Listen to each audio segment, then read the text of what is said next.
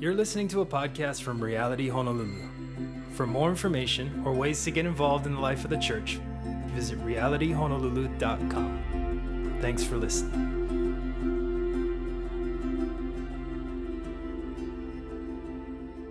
This morning, what I have the blessing of doing is continuing on in the book of Philippians. Last week we heard from Dom, but he wasn't in Philippians. Okay, so you'll have to kind of go way back when the last time Riz talked. Okay, so if you'll open up the book of Philippians, chapter 1.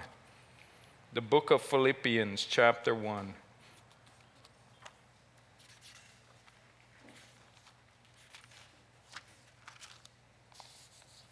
Okay, and I'll be reading in, let me look, starting in verse 27, and I'll be reading down to the end of the chapter, to verse 30. Okay? And he says here, whatever happens, conduct yourselves in a manner worthy of the gospel of Christ. Then, whether I come and see you or only hear about you in my absence, I will know that you stand firm in the one Spirit, striving together as one for the faith of the gospel, without being frightened in any way by those who oppose you. This is a sign to them that they will be destroyed, but that you will be saved, and that by God. For it has been granted to you on behalf of Christ, not only to believe in him, but also to suffer for him, since you are going through the same struggle you saw I had, and now hear that I still have. And let's pray. Lord, we thank you so much that you preserved your word for all these years. Lord, to speak to us today, Lord, I do pray that you would open each one of our hearts, Lord, and that you would just speak into our lives. Lord, just what we're reading here, we know that your word is life, Lord, and we definitely need to hear from you. And we ask all these things in Jesus' name. Amen. Okay, I'll encourage you to come next week also, because Riz is going to be talking, and he's a lot better speaker than I am.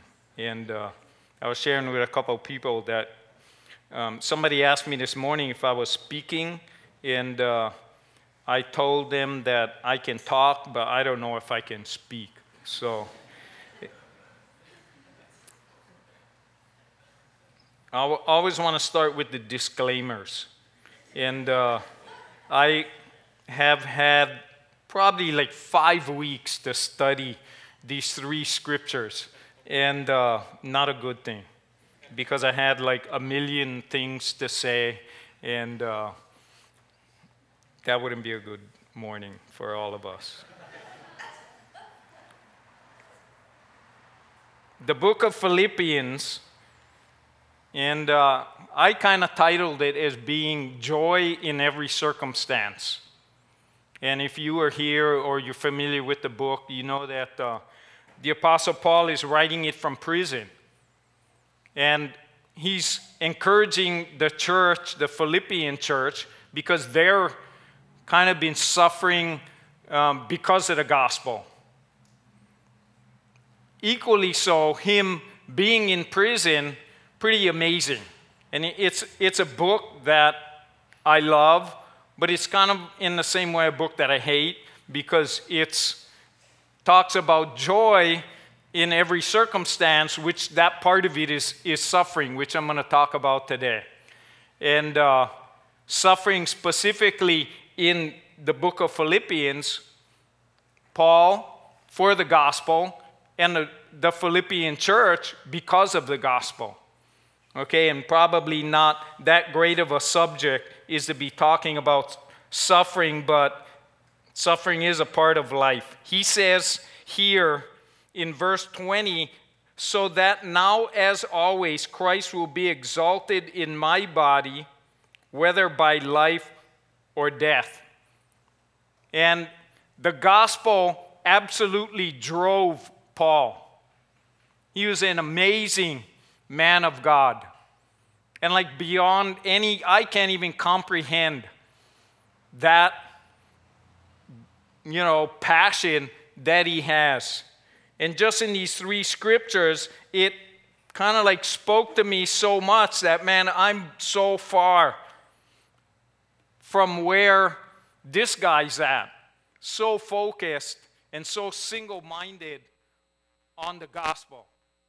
And I just realized that I'm like distracted so much by other things. So Paul was sharing up to this point about him being in prison. And one thing, if you remember, that he said was that, look, his confinement, him being in prison, actually was furthering the gospel, because he had an opportunity to share the gospel with everybody in the king's palace or the governor's palace. And he was seeing them going, man, how amazing is that? I think if I was locked up in prison, that I'm not sure what my attitude would be. On lesser things, my attitude is not there. But you know what? That guy was so amazing. And he goes on to encourage this church here. That's where we are today. That he kind of shifts from his situation, and he's now encouraging them as believers in the church. And in 27, he says, whatever happens. So he's kind of saying, whatever happens to me, I don't know if I'm going to get out of here. I don't know if I'm going to get the death sentence and I'll be killed. I'm not sure what's going to happen. But whatever happens, he exhorts them to conduct yourselves in a manner worthy of the gospel of Christ. And I had a long time to think about just that one verse. To conduct ourselves. I don't know.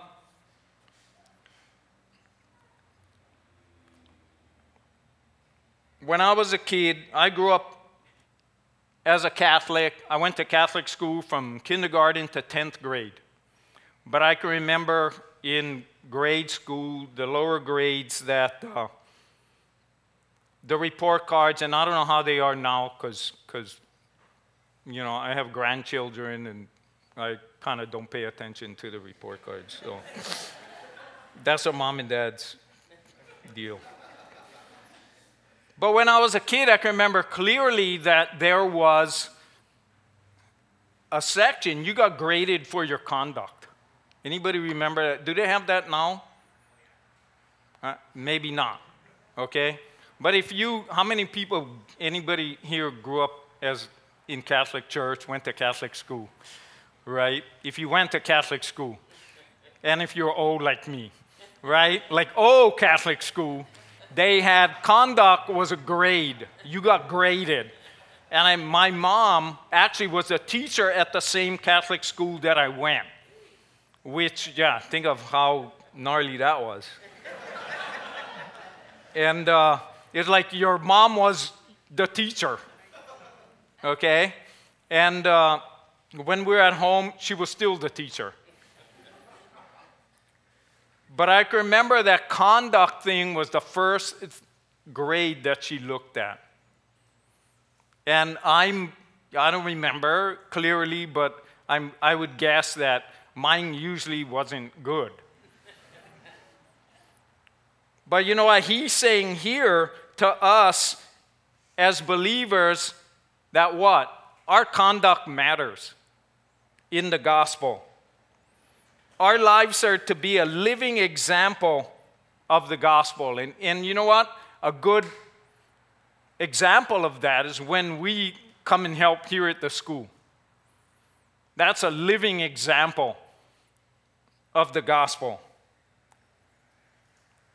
St. Francis said to preach the gospel always and use words when necessary. Our lives should be an explanation of what the gospel is, and the gospel is good news. And our lives should be good news. And I hope that as believers, when people come in contact with us, especially people that don't know the Lord, that they'll see us as being good news.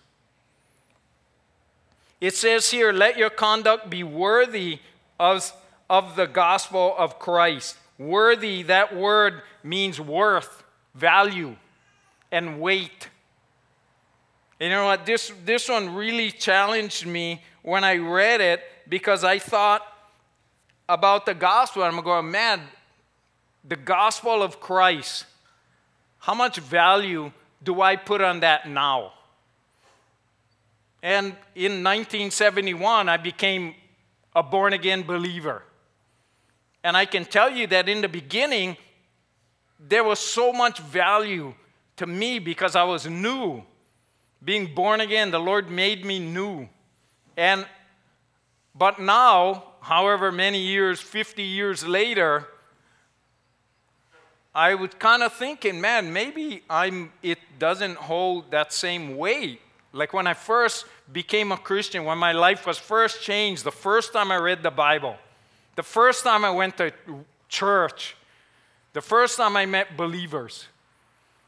But he's encouraging us and exhorting us to, you know what, right now, that the gospel, we're supposed to live it out with all the value that's put in it. How much worth is the gospel? Not just to change our lives back then in 1971, my life, but you know what? The gospel has been changing my life all the way up until today and going to continue to change my life. How much value does the gospel have that changed our lives from death to life? That we were lost, but now we're found. Carries us through each and every day. How much value we put on that is going to directly affect how we live our lives now.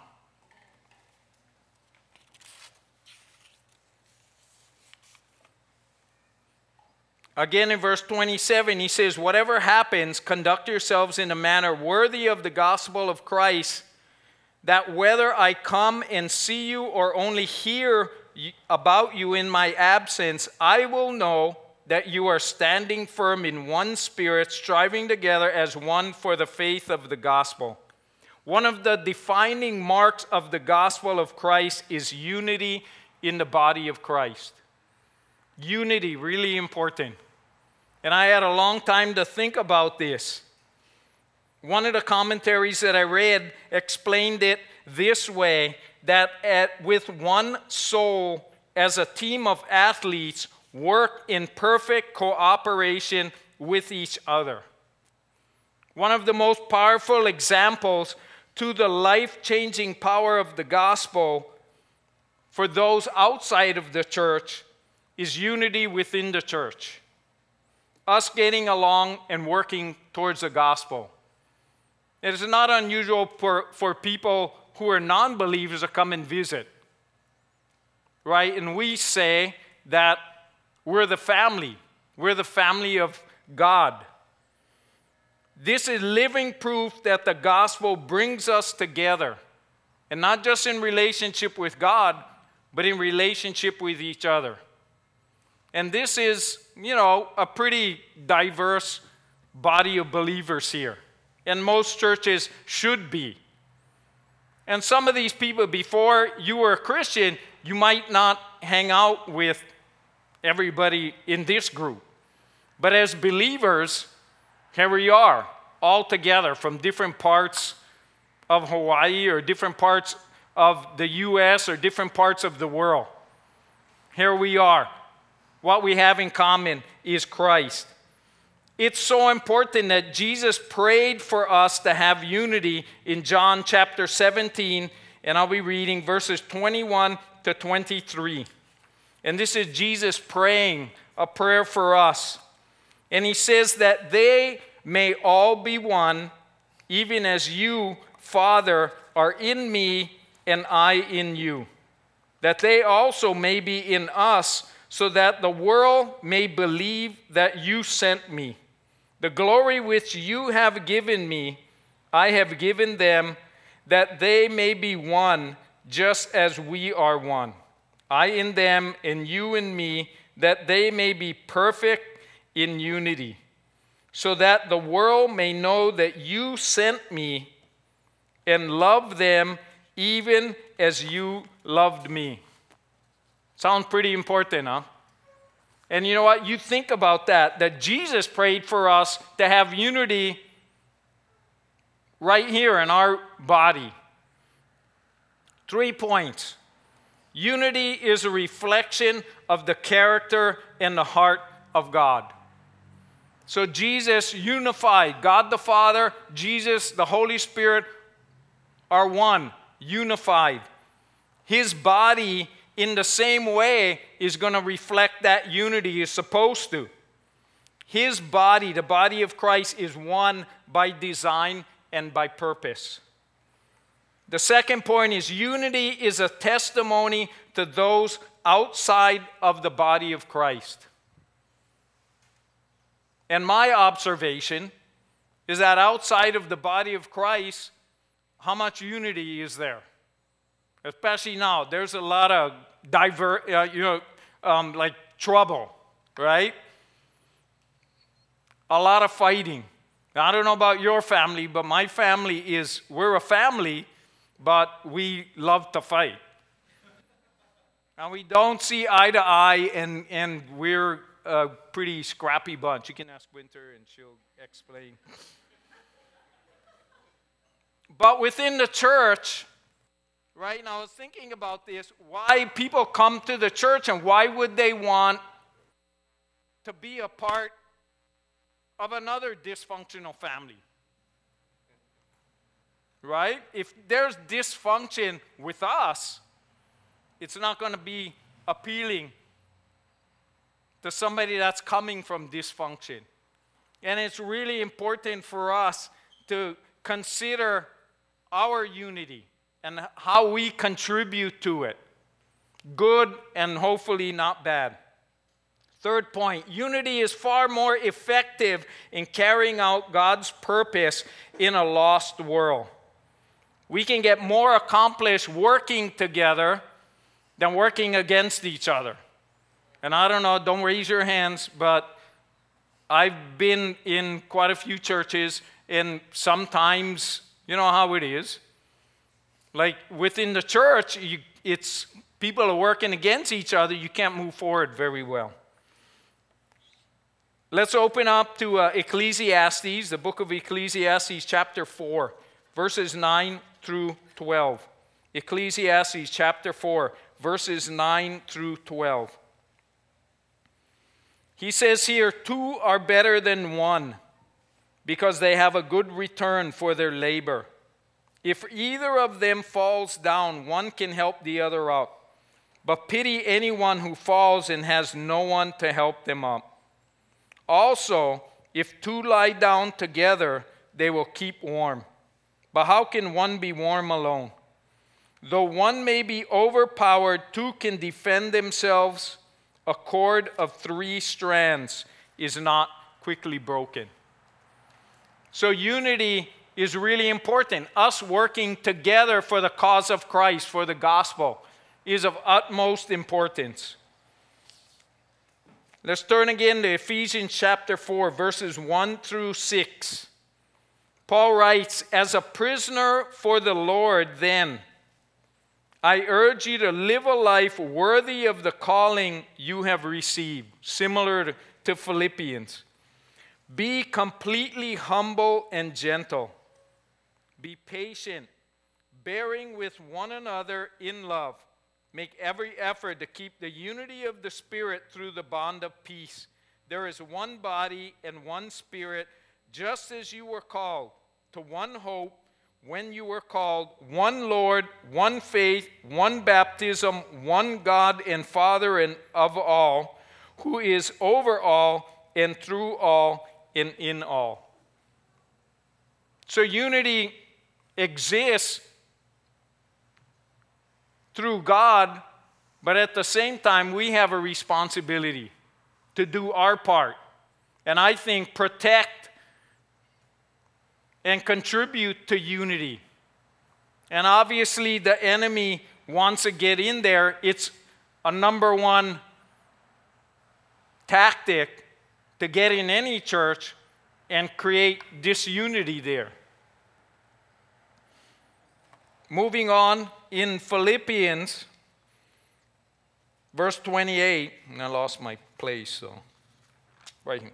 28, he says here, without being frightened in any way by those who oppose you. So in the gospel, the opposition is inevitable if you believe the gospel. Why? Because not everybody believes. In 1 Corinthians verse 1:18, it says, Paul says, for the message of Christ is foolishness to those who are perishing, but to us who are being saved, it is the power of God. And I'm sure in all of our, walks with Christ that we've seen that. That not everybody believes, not everybody understands, and maybe they think that we're pretty foolish for being believers. Maybe they think that we're wasting our lives. And sometimes it's somebody in the family. Sometimes it's our friends. Right? I became a Christian when I was a senior, and you know what? There was a party. Some friends that I had before I was a Christian, then we didn't have anything in common, or they didn't want to, it was kind of things changed. I changed, and they stayed the same. And we kind of went our separate ways. Sometimes it's coworkers, right? That they're not in that place, and they don't understand the way that they look at you is different. And they might even oppose you. The Apostle Paul was in prison for the gospel, so there was opposition there. The Philippian church was in opposition by people that were trying to stamp out the gospel. One thing that I do know is that the Bible says that there is power in the gospel.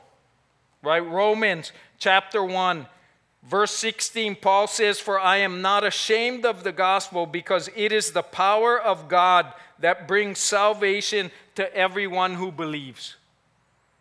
So there's power in the gospel, and that power is the power of God. Paul was an excellent example of that power, because he was not just a non-believer, he was an opposer. In Acts chapter 22, verse 4, he shares his testimony. He says about himself that I persecuted the followers of this way to their death, arresting both men and women, throwing them in prison. Again, in 1 Timothy 1:13, he says, even though I was once a blasphemer and a persecutor and a violent man, I was shown mercy, because I acted in ignorance and unbelief. The grace of our Lord was poured out on me abundantly, along with the faith and love that are in Christ Jesus. Paul's life was changed amazingly. We're reading the letter that he's writing and encouraging to another church. So how heavy he was before, he was that heavy and more as a believer. But you know what? This story encourages me because the power of the gospel can reach anybody. Something that I always consider, especially, I don't know, maybe if you know, have you ever known somebody that you thought, man, they're the last person that would ever come to church? They're the last person that would ever accept Christ. I've known a few of those guys. And you know what? A bunch of those guys are believers. And that just shows me, what do I know? That the gospel is powerful to reach any heart, and we can't give up. No one is beyond the grace and the power of God in the gospel. And maybe that, I'm thinking, man, maybe some people are here, and there's somebody in your, circle, in your life that they look like they're a million miles from God and Christ. But you know what? We can't ever underestimate God's power. We can't ever underestimate the power of the gospel. And I can tell you, if God can find us, He can find them. Let's not give up.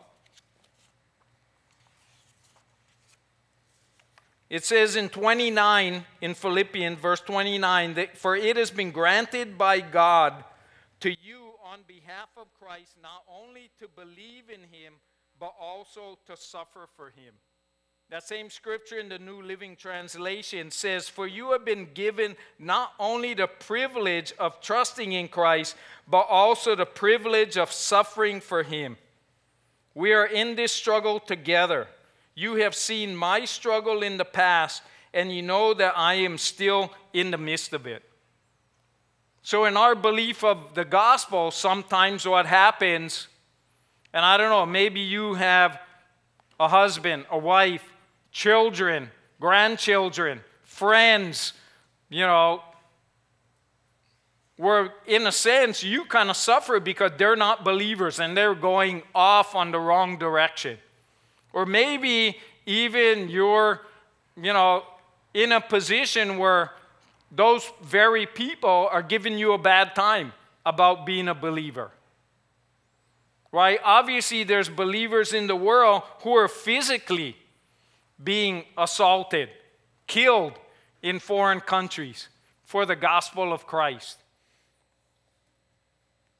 Suffering is a part of the gospel. Suffering is a part of the Christian life.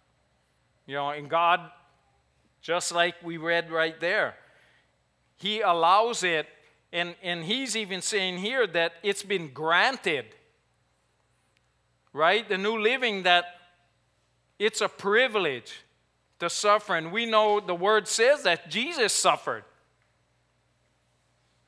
There's a purpose in all of that. Everything God does, there's a purpose. God uses suffering and adversity in our lives to strengthen, test, and train us. In James chapter 1, verse 3 and 4, he says, consider it pure joy, my brothers and sisters, whenever you face trials of many kinds, because you know that the testing of your faith produces perseverance. Let your perseverance finish its work so that you may be mature and complete, not lacking in anything. So the Lord uses it in our life to make us more mature believers. Second, God uses suffering in our lives to deepen our compassion for others who are hurting. Suffering softens a hard heart. And you don't have to say, but you can consider all the things that you've gone through, like the most challenging things. Probably last April, 4 years ago, I had open heart surgery. And you know what? It was a journey like this where I never considered my health. I had good health all the way up until 4 years ago. And I find myself in, the ICU.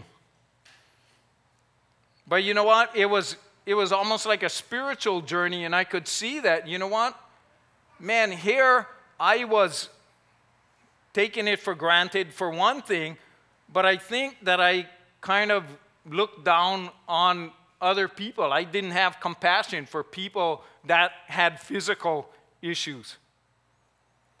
But now I do, because I've been there. I could see, man, the Lord, that's what He does, that He makes us sometimes or often to walk down the hard road. And you get a view of suffering or adversity or challenge, physical, emotional, all different kinds of ways that you're not going to learn that in a book. You're not even going to learn that from some guy standing up here telling you about it. right? When you go through it and you live through it and you talk to somebody and you've been there, you know what it feels like. And that's what the Lord does, that He leads us through that. The third point is God uses suffering to make us more like Christ. Romans 8:28 and Romans 8:29. Romans 8:28 says, and we know that all things God works for good. In all things God works for the good of those who love Him and who have been called according to His purpose. That same scripture in the New American Standard, he says, and we know that God causes all things to work together for good to those who love God, to those who are called according to His purpose. Now, all things mean what? All things. Right? Good and bad. All things. He causes all things. Probably hard to remember that. James, that's another scripture that I hate. You know,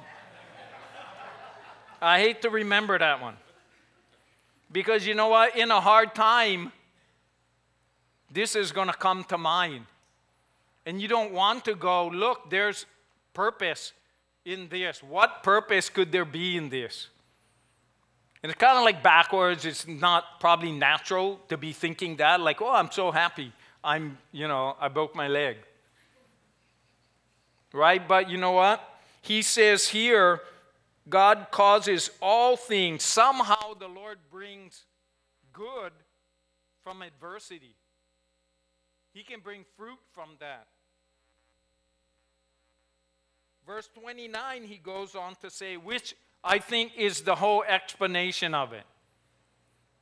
He says here, for those who God foreknew, He also predestined them to be conformed into the image of His Son.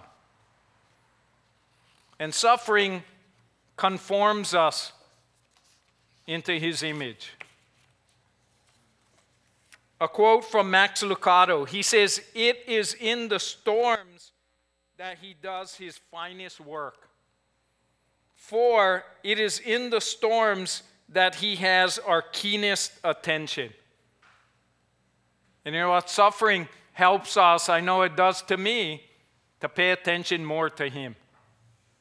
But you know what? We also pay attention more to others. We have a view more of others who are going through a hard time. Are we looking for the purpose of God in all our circumstances? So with all it is, right, in this scripture, these three scriptures here, are we living a life that has the amount of value in it that equals what the gospel is? Are we living out the gospel in our everyday life? The second thing, are we trusting in the power of the gospel? Especially towards our family and friends and co-workers and different people that are neighbors that don't know Him. Are we trusting that the gospel is powerful enough to reach each and every one of them, regardless of how far gone they look? And lastly, are we looking for God's purpose, even in our suffering? God is a God of purpose. And everything that happens to us, just like in Romans 8:28, goes through God first. And His purpose is going to be, lived out in our lives. But we need to look for it. So before I pray, and as we enter into worship, that I'm going to move this. And if you want to come up here and make your peace with God, then please do. There's communion on either side in the front. And there's also going to be, I'm going to be back there and a few people there if you need someone to pray with you for some situation. Okay? And let's pray. And you know what? This time of worship is one of the most favorite times that I have. And it's a good time to be meditating not just on His Word, but to be meditating on what's going on, between you and God. And let's pray. Lord, we thank you so much for your grace in our lives. Lord, that in all these things you are faithful. Lord, and I do pray that you would speak to each one of our hearts. Lord, that you would make us into people that live according to your gospel in every way. Lord, and that we wouldn't underestimate the power that's behind it. Lord, we thank you so much for your grace. And we ask all these things in Jesus' name. Amen.